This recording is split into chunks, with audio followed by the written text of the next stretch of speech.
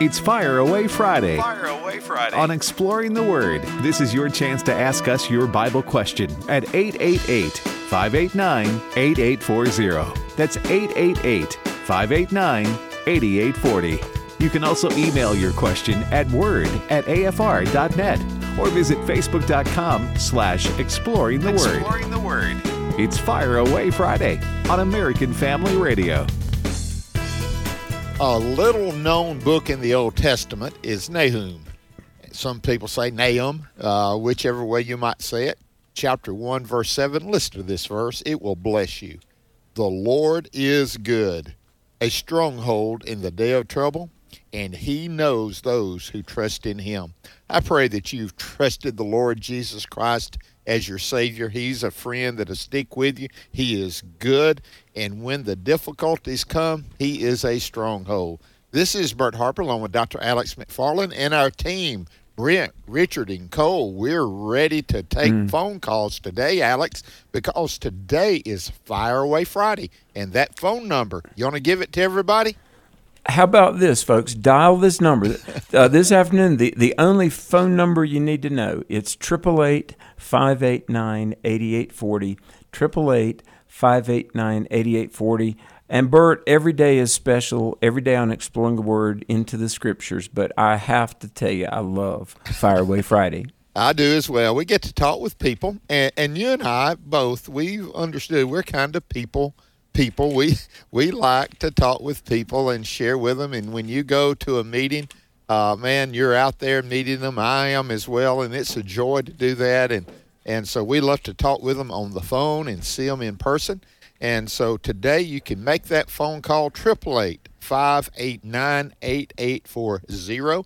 And by the way, Alex, you've been in Colorado all week, headed back to North Carolina?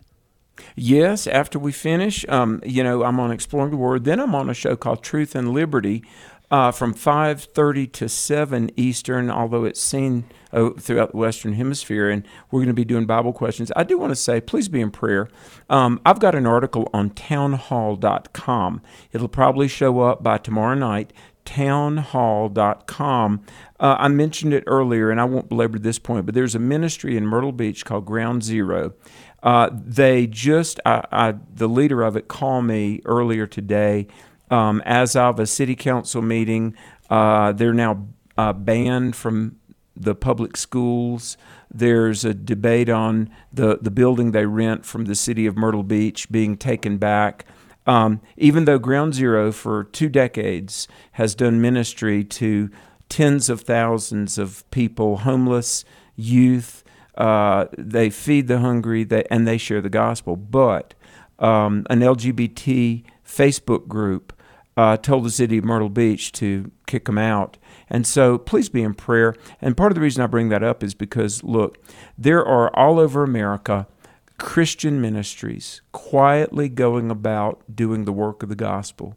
Food pantries, clothes closets, youth ministry, helping impoverished kids, and yes, standing for biblical values. So, Bert, there's more that's going to, I don't want to say too much. Only pray, because look, I'm a happy camper. I have the joy of Jesus. But Bert, I'm going to be straight with you. Our nation is in a spiritual battle. Would you agree? We really are. In the debate that they had the other night in the Republican nominees, or whatever you'd say, the contestants wanting to be the nominee, you could hear some of them say, "Oh, we're all right, better days ahead." But some of them said, "We are in trouble," and I agree. We're in trouble. We need to make a U-turn, and it's called repentance, and turn back to God. But by the way, I'm going to be at Auburn Baptist Church. I've been there, close to a year and a half now as their interim pastor. And I'm going to be preaching on a sermon when God says no. You've heard prayers, that God says yes, he delays, not now, or no. What do you do when he says no to a good prayer? Well, I'm going to be preaching on that Sunday, and I hope folks, if they're in Northeast Mississippi, looking for a place to go, come to Auburn Baptist Church, 8:30 and 10:45. Could I see that online? Do you guys stream online? You sure can. It's live streamed online. Auburn Baptist Church in Tupelo, Mississippi. You can stream. You can. You really can. So it's a message. Amen. It's pretty deep, and so looking forward to it. But anyway. Well, I'm going to tell you this, folks. If you can go hear Bert Harper, and Lord knows I'm just speaking from the heart, one of the most powerful preachers that I know of is Bert, and I've heard you preach a number of times. Folks, either online or in person, go hear Bert Harper preach, and you'll be blessed. Well, I look forward to doing that and ask God just to do a great work in people's lives. Well, the phone lines, man, we're full today. You want to see how many we can get to, Alex? Let's do that. Okay, let's go to Tennessee. Welcome, Cindy. Hey. Thank you for calling. I live in Tennessee. I'm glad I got to call in because I'm picking kids up at school. But anyway, we have thought about the animals on Noah's Ark, and we had a pastor one time that we did a study on that. But have you ever thought about the animals on Noah's Ark being all babies? Okay. I mean, God can do anything. That's right. And if you think about it, they eat less, they sleep all the time. I mean, it would kind of make sense. And another thing I've always thought about is everybody in heaven, of course I won't know till I get there, is everybody in heaven going to be like 33 years old because Jesus was 33 when he left the earth? Okay. Man, Cindy, you're a thinker. And Alex, this is a blessing. Yes, especially like dinosaurs, baby. God takes care. He knows how to use space in earth and everywhere. So the good thought concerning some of them at least being younger, adolescent, not necessarily babies, but adolescent, I think is a real deal. I think that's a real possibility. Alex, do you think so? And what about how we'll be in heaven? Well, great. First of all, thank you for listening. Great call. By the way, there's a book came out several years ago called Noah's Ark, a Feasibility Study. And it was by an author named John Wood-Morappe. And his last name is, I know it's a long last name, Woodmorappe. Noah's Ark, a Feasibility Study. And it was a very scientific look at the numbers of animals, the sizes, and all those kind of things. And, Noah was able, per God's directive, to get those animals on the ark. I absolutely believe it. And, of course, last night I interviewed Ken Ham, and we were talking about the ark and the ark encounter in northern Kentucky. But, Bert, there have been a fair amount of people during the Reformation, like with John Calvin and Martin Luther and Menno Simons and William Tyndale. During the time of the Reformation, they were reading the Scriptures because there was this cry, sola scriptura, get back to the Scriptures, Scripture alone. And a lot of people then, and I think it's wise reasoning, they think maybe in heaven that we would be the equivalent of like 33, because that's like, 30 to mid-30s, that's kind of the prime of life. 33 was how old Jesus was when the Lord was crucified. And, 1 John 3:2 says that we will be like God. Now, we're not going to be God, but right. We will be like him, exactly. And we'll be conformed to the image of Christ. So I know one thing about heaven. It'll be perfect. It will be. I've heard that, and I see the conversation going that way. And if I had to pick an age, I'm glad I don't. That's left up to God. But I'd say that 30 to 33 would be a great time, a great thing. So, Cindy, great thinking, great call, picking up those kids. Thank you for listening. Let's go to Illinois and talk to Brian. Welcome, Brian. Hi there. How are we doing this afternoon? Doing well, brother. How's things in Illinois? Hot. Well, I checked it on the thermometer right before we came into the studio, 100 degrees, an equivalent of 113 with heat index down here in Tupelo, Mississippi. So it's warm today, yes. 115 on the heat index and 99 on the thermometer. Ooh, okay. Well, what's your question Anyway. for us? Makes me happy. I know where I'm going, and it ain't going to be hot there. It's going to be perfect. Hallelujah. Amen, Amen. brother. Way to go. All righty. Just a perplexing question. As many times as God and Jesus and are referred to as the rock, why did we choose stoning as corporal punishment? Why did we choose a rock to throw at disobedient children, as adulterers, at sinners whose sin merited death? Why did we choose rock? Brian, thank you for your good question. When I was in Israel, Alex, and I know you've been as well, and I was touring, I noticed something that was always plentiful, something that was always around, handy no matter where you were, and that's stones, rocks. They got plenty of. I know it's a land flowing with milk and honey, but I would add to it, a land flowing with milk and honey with stones laying all around. So I think it was man just picking it up, and they were there available. Alex, go ahead. When we went to the Holy Land, and by the way, I sure do hope we get to go back, and maybe we'll get to do that in the next few years. But on the last day of our trip, they were saying they kind of did a debrief, and I was with a group from Focus on the Family, and they said, well, what will you remember? What did you learn about being here in the Middle East? And everybody was saying different things, and it just popped in my head. I said, well, what have I learned? They sure do know how to stack rocks. It is. I mean, really. They're everywhere, aren't they? Yeah. But do you know what?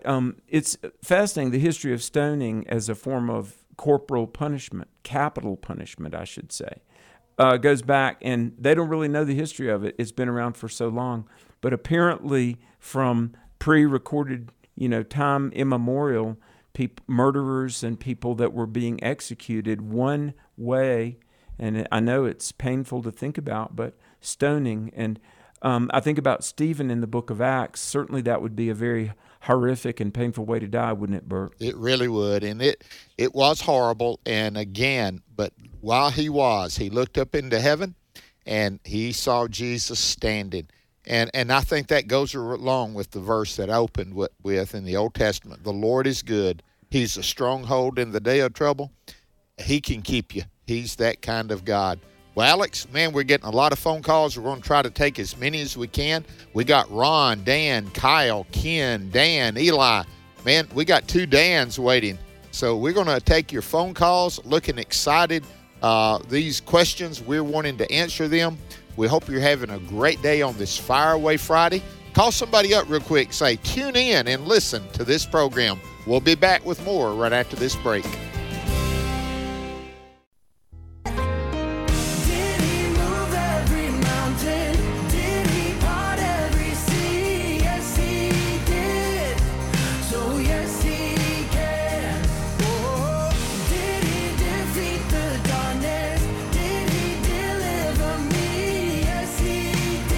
The Scripture cannot be broken. That's John 10:35, the words of our Lord Jesus Christ. The Scripture cannot be broken. John 10:35. I love that verse. Well, we are back on Exploring the Word. It is Fire Away Friday.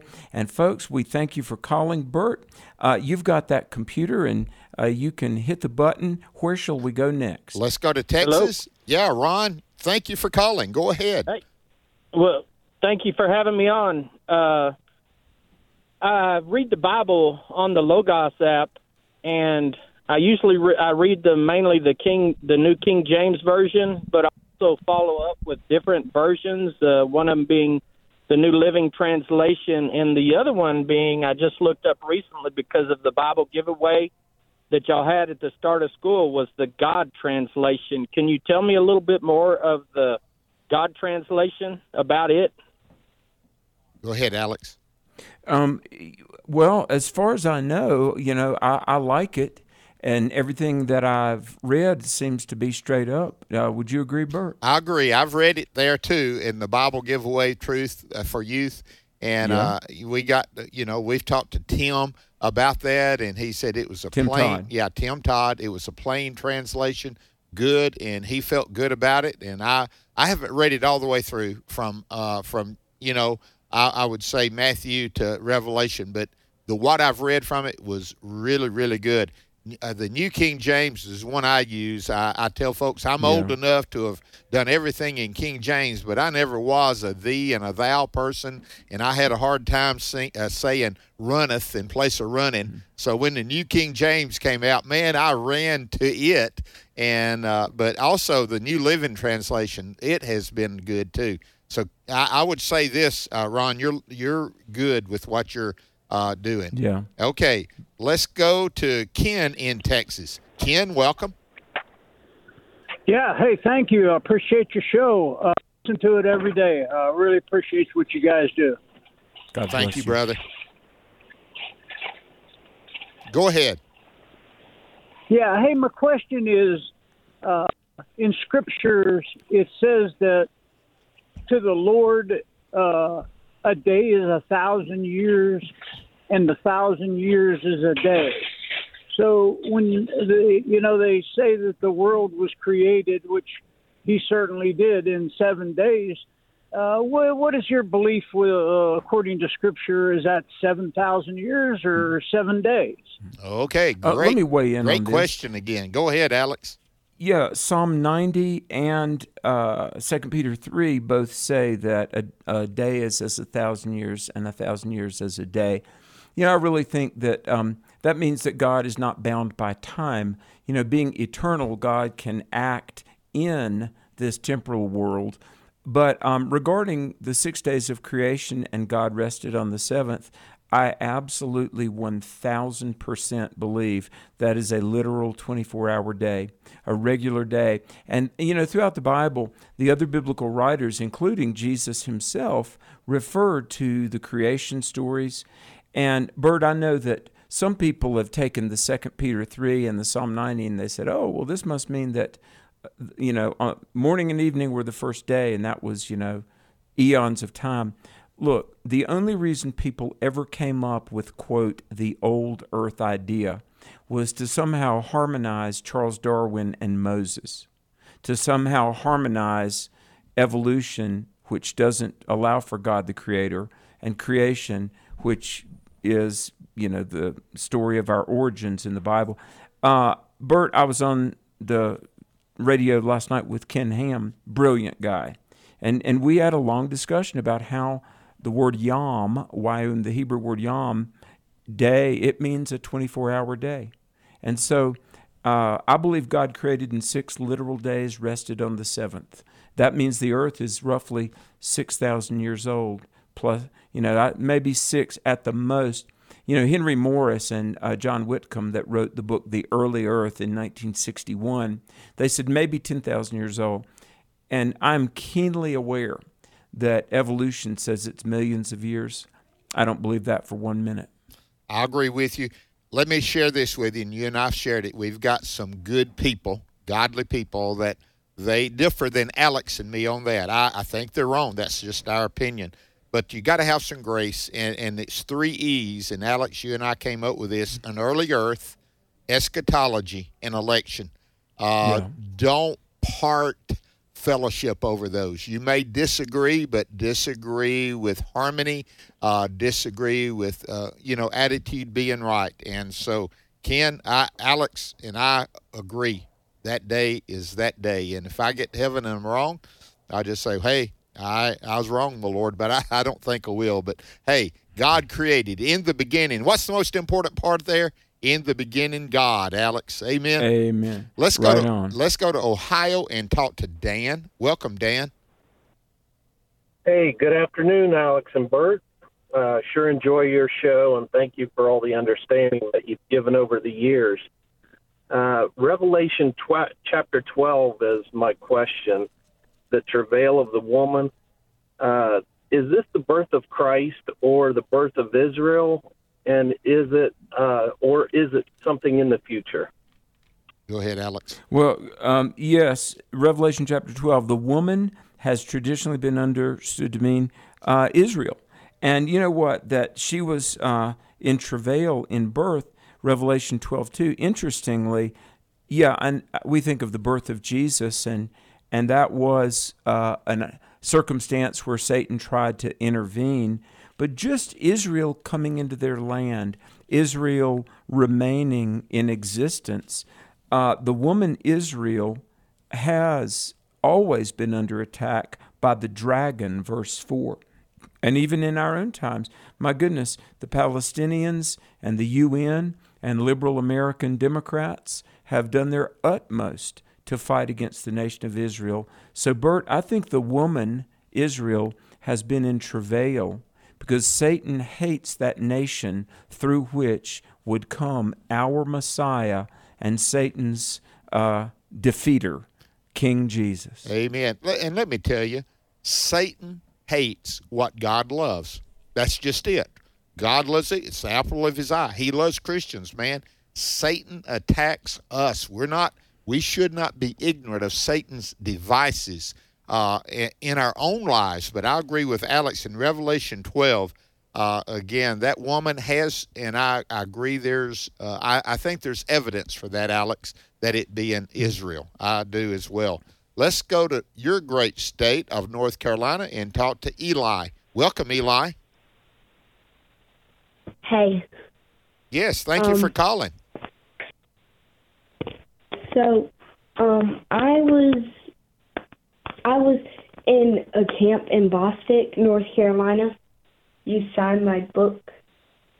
Oh, yeah. Yeah, that was just several weeks ago. Thank you for being there. Yeah. Yes. So I have a question about Jeremiah, the book of Jeremiah. Okay. So it was talking about, like, sacrifices and stuff. Do they still do that in Israel today, or do they, like, don't do it anymore? Well, first of all, and thank you for that really good question, but I want to say thanks for coming to the camp. Folks, we did 7 camps this summer with teenagers from all over America, Biblical Worldview. Eli, did you like the camp? Yes. Wow. I did. Well, great. Well, let me talk about this. Okay. There have been a lot of nations that were pagan nations, and they sacrifice things to this day to try to, appease some god that they think they believe in, and all of that is false. But Israel, in the Old Testament, God told them to make sacrifices because that would look towards the sacrifice that would come when Jesus was born. Now, on the cross, when the Lord was crucified, and all of our sin debt was put on Jesus, and he suffered because he loves us. But Jesus says, it is finished. In other words, no more lambs in the temple, no more sacrifices. And Eli and Bert, one time I was in New York City, I got to lead a Jewish young man to Christ. And I asked him at first, I was sharing the gospel, and I said, his name was Avi. He might be listening. He lives in Northern Virginia. I said, do you think Jesus is the Savior? And he said, no.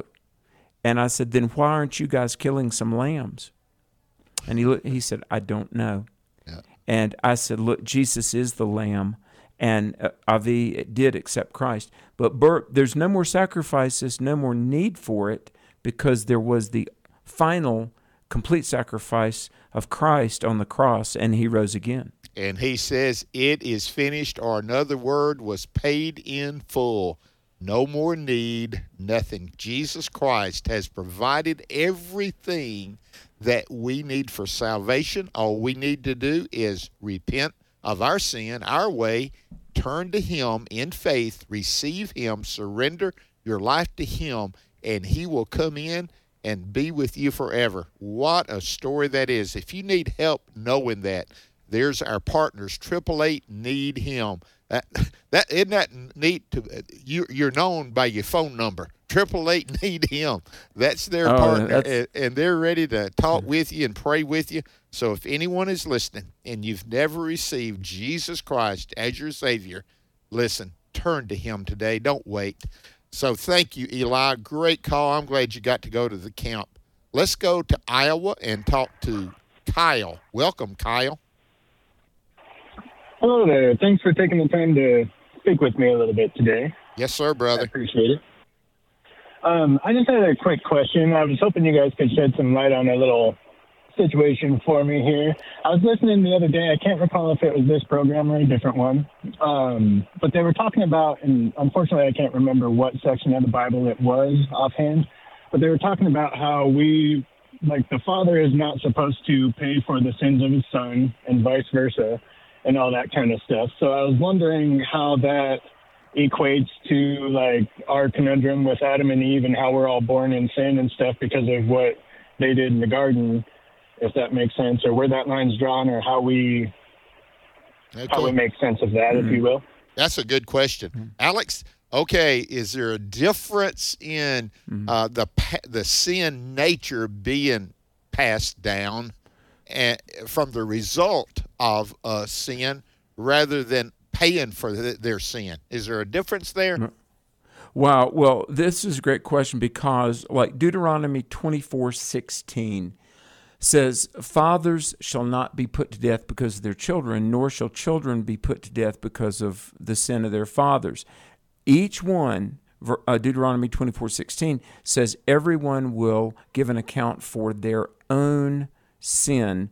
Now, this is really a legal principle, and in the Western world, and certainly in America, this was the principle of equal accountability before the law. Now, there's also equal protection before the law.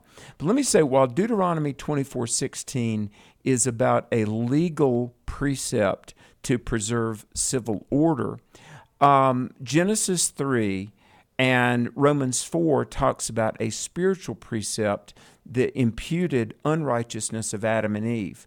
So we all need to be born again. We all need a Savior because we're sinners by birth and we're sinners by choice. We do sinful deeds and we're guilty before God. But even prior to that, Bert, we all would have needed to have Jesus because we have the imputed unrighteousness of Adam and Eve. We're part of a guilty race. And I realize that might seem like a conflict, but it really isn't, because the imputed unrighteousness for which we need salvation is about our reconciliation with God, whereas the Deuteronomy 24:16 personal accountability before the law is about our relationship with each other and maintaining a civil society. Amen. We hope that helps, Kyle. And again, I could not add to that. Praise God that the first Adam sinned, the second Adam, Jesus Christ, delivers us from that sin. That's the good news. Hey, by the way, yesterday we was praying for Cindy up in Iowa, and she's let us know and saying thank you for praying for her yesterday. Alex, Amen. That's awesome, isn't it? That people don't listen. Let me just I won't take but 30 seconds or less. Remain thankful. I know we're living in dark days. But in place of looking at all the things that are going wrong, and you can't help but see a lot of them, look what God has done. Look who he is. Develop an attitude of thankfulness that he'll never leave you. Amen. He'll never forsake you. That's the good news who we have in Christ Jesus. Well, thank you so much. Let's go to Texas and talk to Dan. Welcome, Dan. Go ahead. Hi, guys. Good afternoon. Good afternoon, man. Welcome. Say, I was in, going through the Bible now. I'm going through Ezekiel 28 right now. And I know I believe it's the description of Lucifer and his fall. But in verse 14, it talks about the stones of fire or the fiery stones. And in verse 16, they're referenced again. And I'm just curious, can you help me just figure out what they're talking about there? Okay, Alex, we don't have about a minute left. Can you answer that, or we need to hold on? Well, you know what? Talking about those stones of fire, and there's a description of what's called the Garden of God. Bert, in the book of Revelation, it talks about in front of the throne of God, it looks like, it almost looks like ice, but it looks like fire. And, in verse 14, the anointed cherub that covereth, Lucifer fell. But I really think it's a description of the glory and the power and the holiness and, yes, the fire.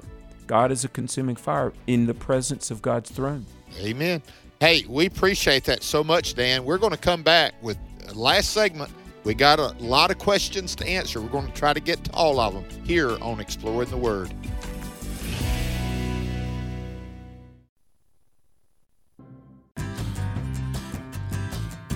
This is Exploring the Word on American Family Radio. Everybody here looking for revival in our own hearts and across the land. Everybody looking for a revival. Lift up your voice and say amen. Well, welcome back, and we're not wasting any time. We're going to Kentucky and talk to Brandon. Welcome, Brandon. Hello. Yes, thank you for calling, man. Hey, I'm glad you took my call. And yes, I had a question about, I love studying eschatology or end times prophecy. And one thing I've been noticing, and that is the three things that seems to be really being pushed, and that is, of course, the LGBTQ movement, abortion, and climate change. And it's just really be seeming to be basically, just shoved down our throat. And I was just curious, what are your guys' thoughts on how those three things play a role in, end times prophecy? And, I know the Word talks about how the world will worship creation rather than the Creator and all. But those three things just really seem to be really being pushed by the left in the world, and I just wonder what you guys thought about that. Thank you, Brandon. Great. Let me say one word, Alex. I know we're trying to let you lead in to get as many calls, but they're all connected. Listen to this, Brandon. Lawlessness. One of the most important things that you can look at end times is lawlessness.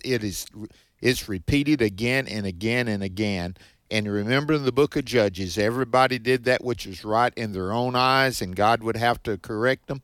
And those are going to go wild right before. And it seems these three areas is causing that to happen. Alex, go ahead. So here's the homework assignment for the weekend, folks. I want you, if you would, read Daniel 12, 1 through 13, and 2 Timothy 3. Daniel 12, 1 through 13, and Daniel was written hundreds of years before the birth of Christ, but it says at the end times there'll be a increase of knowledge and increase of travel. Okay, world travel, global knowledge.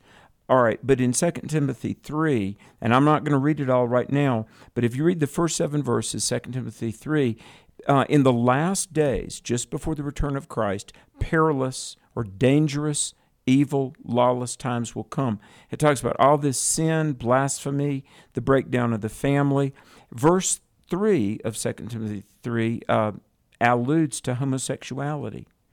Without natural affection, people will have unnatural affections. So, Bert, I believe Old and New Testaments describe some things just immediately before the return of Christ. And, Bert, when I read the paper and look around the world today, I think, I could be wrong, but I think we're there. I would agree. Now, what you've had, the Bible says there's nothing new under the sun, and I understand these things, a lot of these, and again, world travel, the way we do it, no, and the way we have the internet, World Wide Web.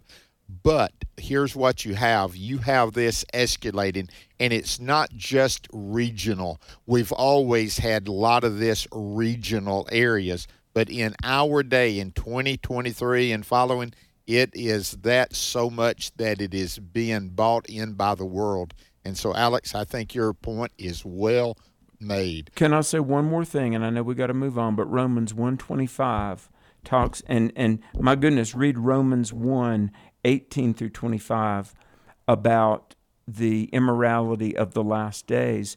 But it says worshiping and serving the creation more than the Creator. Yeah. Now, the very same people that would subvert the U.S. Constitution to save a spotted owl, they don't think anything about murdering unborn babies. That's true. So they worship the creation while at the same time they reject the Creator. Okay, let's go to West Virginia.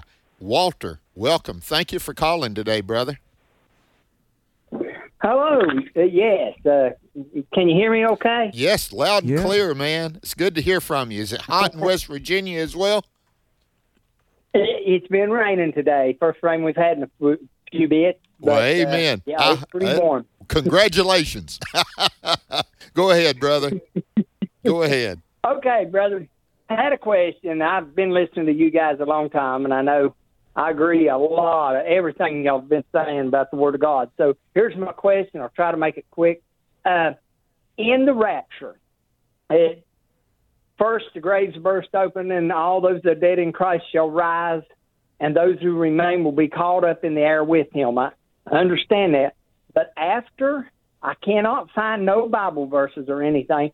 Will children be born during the 7-year tribulation?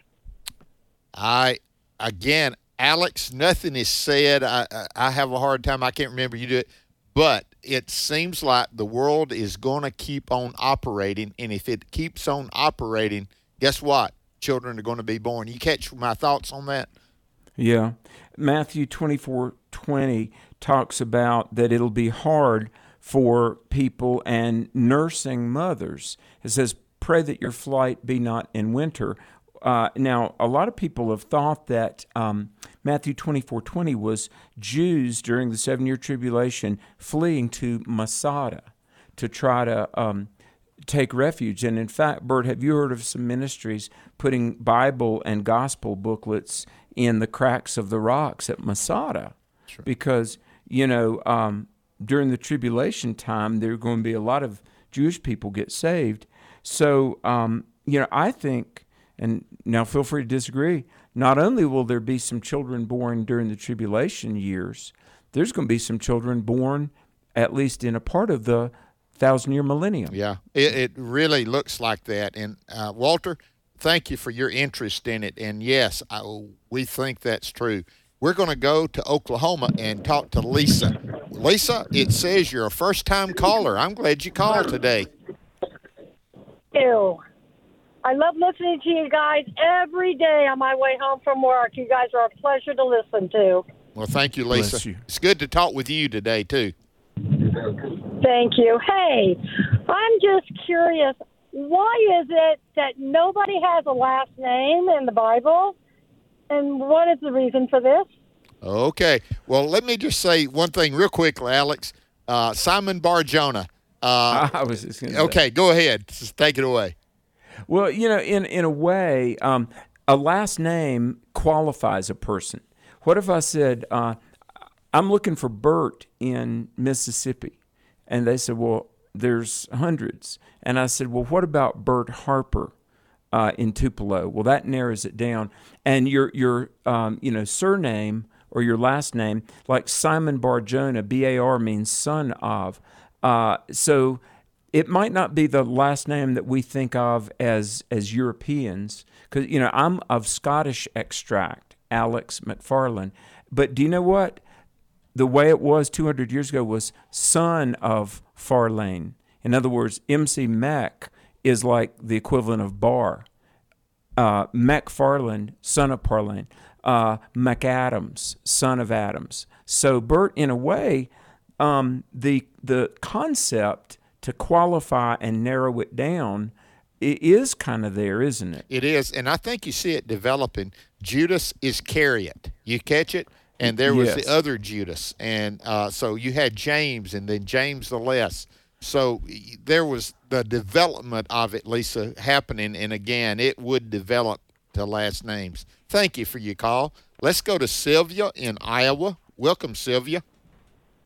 Hi, thank you. Yes, ma'am. I enjoy listening. Welcome. I enjoy listening to you both. My husband and I read the Bible every day, and we enjoy you examining and going through the Bible. We had a conversation with other believers over the question, did God create evil?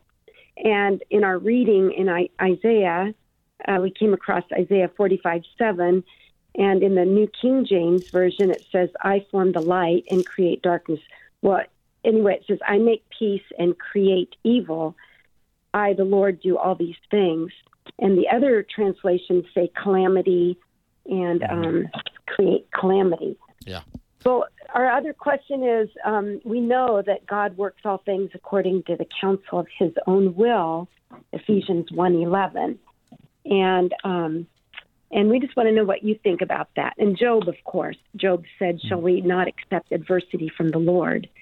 So I guess my question, what do you think about, does God create evil? Let me weigh in on this. And by the way, thank you for this wonderful, very, very complex question. So God does not create moral evil in the sense of committing sin, because God is righteous and eternal. Sin brings death. That's Romans 6:23. So if God would be sinning, he wouldn't be eternal, because sin and moral evil leads to death.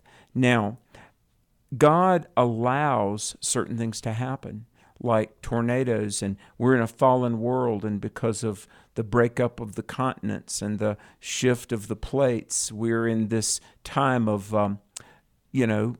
extreme weather patterns, and God allows it. And I agree with those translations that say calamity. But Bert, let me just say this. We look at the world right now, and people say the natural world is very harsh and severe. The natural world is very unnatural, because what you and I see around us is not what God originally created. God created the Garden of Eden, looked around and said, it is good, it is good, it is good. So are we to blame for evil, pain, and suffering? Yes, we are to blame, but is God to blame? No. He did give us free will. So I'm going to say this, and I'll throw it to you. God didn't create evil. I suppose it could be said that God created the possibility of evil by giving us free will, which we have used to disobey God. But in giving us free will, God also made it possible for us to have a relationship with Him. Amen. Because there's the possibility of good and love and morality and righteousness.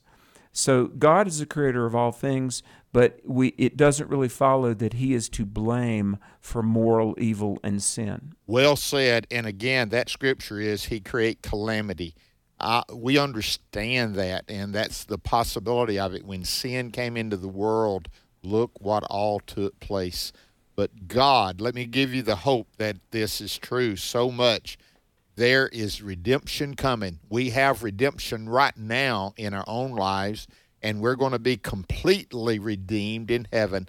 But this earth, new heaven and new earth, Alex, redemption, God's redemption will be complete, and that's the good news. Thank you for that call so much. Let's go to Texas and talk to Jay. Welcome, Jay. I taught a Bible study class not long ago on eschatology, and during the millennium, I had taught that there would be a sacrificial system there with Jesus, although it would not be blood sacrifice for sin, which would be blasphemy, which would be saying that His effort on the cross was inefficient. But that there would be in memorial sacrifice system for Jesus during the millennium. And I had one of my students call after, I guess Alex said there would be no more sacrifices, and they're saying, you don't know what you're talking about, or not exactly like that, but is that not right? It's not. Hey, Jay, I get those phone calls all the time. Don't know what you're talking. No. And so, but listen, Alex, go ahead. We have covered this, and so you're ready. Go ahead, Jay. Listen. Yeah. In Ezekiel 40 through 48, Ezekiel gets this vision of the temple, and it does say that during the millennial reign there will be a temple and there will be sacrifices. But let me say, it's not for the atonement of sins. That was paid for on the cross. There are two things scholars say, and Dr. Harold Wilmington, Dr. Thomas Ice, John Walvoord, a lot of dispensational scholars that I think are very respectful and trustworthy. There are two things at the very least. One, for ceremonial cleansing, not salvation, but going into the temple and worshiping, being in the presence of God. It's Bert, I think it's like when we take communion and Jesus said, "This do in remembrance of me." It's a memorial, not a salvific ritual. Do you know what I mean? And in Christianity, there's a lot to be said about doing things in remembrance. In the Old Testament, there's stones of remembrance. Right. We sing hymns, and we have a liturgical calendar. We have Thanksgiving and Christmas and Easter, and churches have homecomings. So, Bert, I think these things properly kept in balance cause us to reflect back on the great love of what Christ did and to worship him all the more. Let me give you another idea, and that is like paintings that picture Jesus when you shall not have any graven images before you. Now, again, if you're not worshiping that, that picture, it's someone's concept. And when I see especially the one that we refer to so much, Alex, Jesus standing at the door and knocking, and there's no doorknob or latch on his side, that painting always speaks to my heart, and it causes me what? To remember. So the remembrance part of this is so real and so important. So, Jay, I think you did, from what I understood, you did know what you were talking about, so congratulations. Alex, it's been good, brother. We've had 13 calls that we got through today. And Amen. Listen, Cindy, Brian, Ron, Ken, Dan, Eli, Kyle, Dan, Brandon, Walter, Sylvia, Lisa, Jay. What a roll call. That's Amen. They were in our class today, Alex, with a lot of folks listening. Amen. And you're at Auburn Baptist on Sunday? Auburn. I'll be preaching when God says no. And I hope it'll help people. I'm going to go online and try to hear it. Well, I appreciate that, man. Well, it's been good. I'm glad you have a safe trip back from Colorado to North Carolina. And I know Angie will be ready to see you, brother. Well, and her. Folks, you've been listening to Exploring the Word. What a great day. We give God the glory. Thank you for listening. Hey, be in church on Sunday. Invite somebody. Get somebody under the sound of the gospel. And tell people about Exploring the Word and AFR. But most of all, tell everybody about Jesus.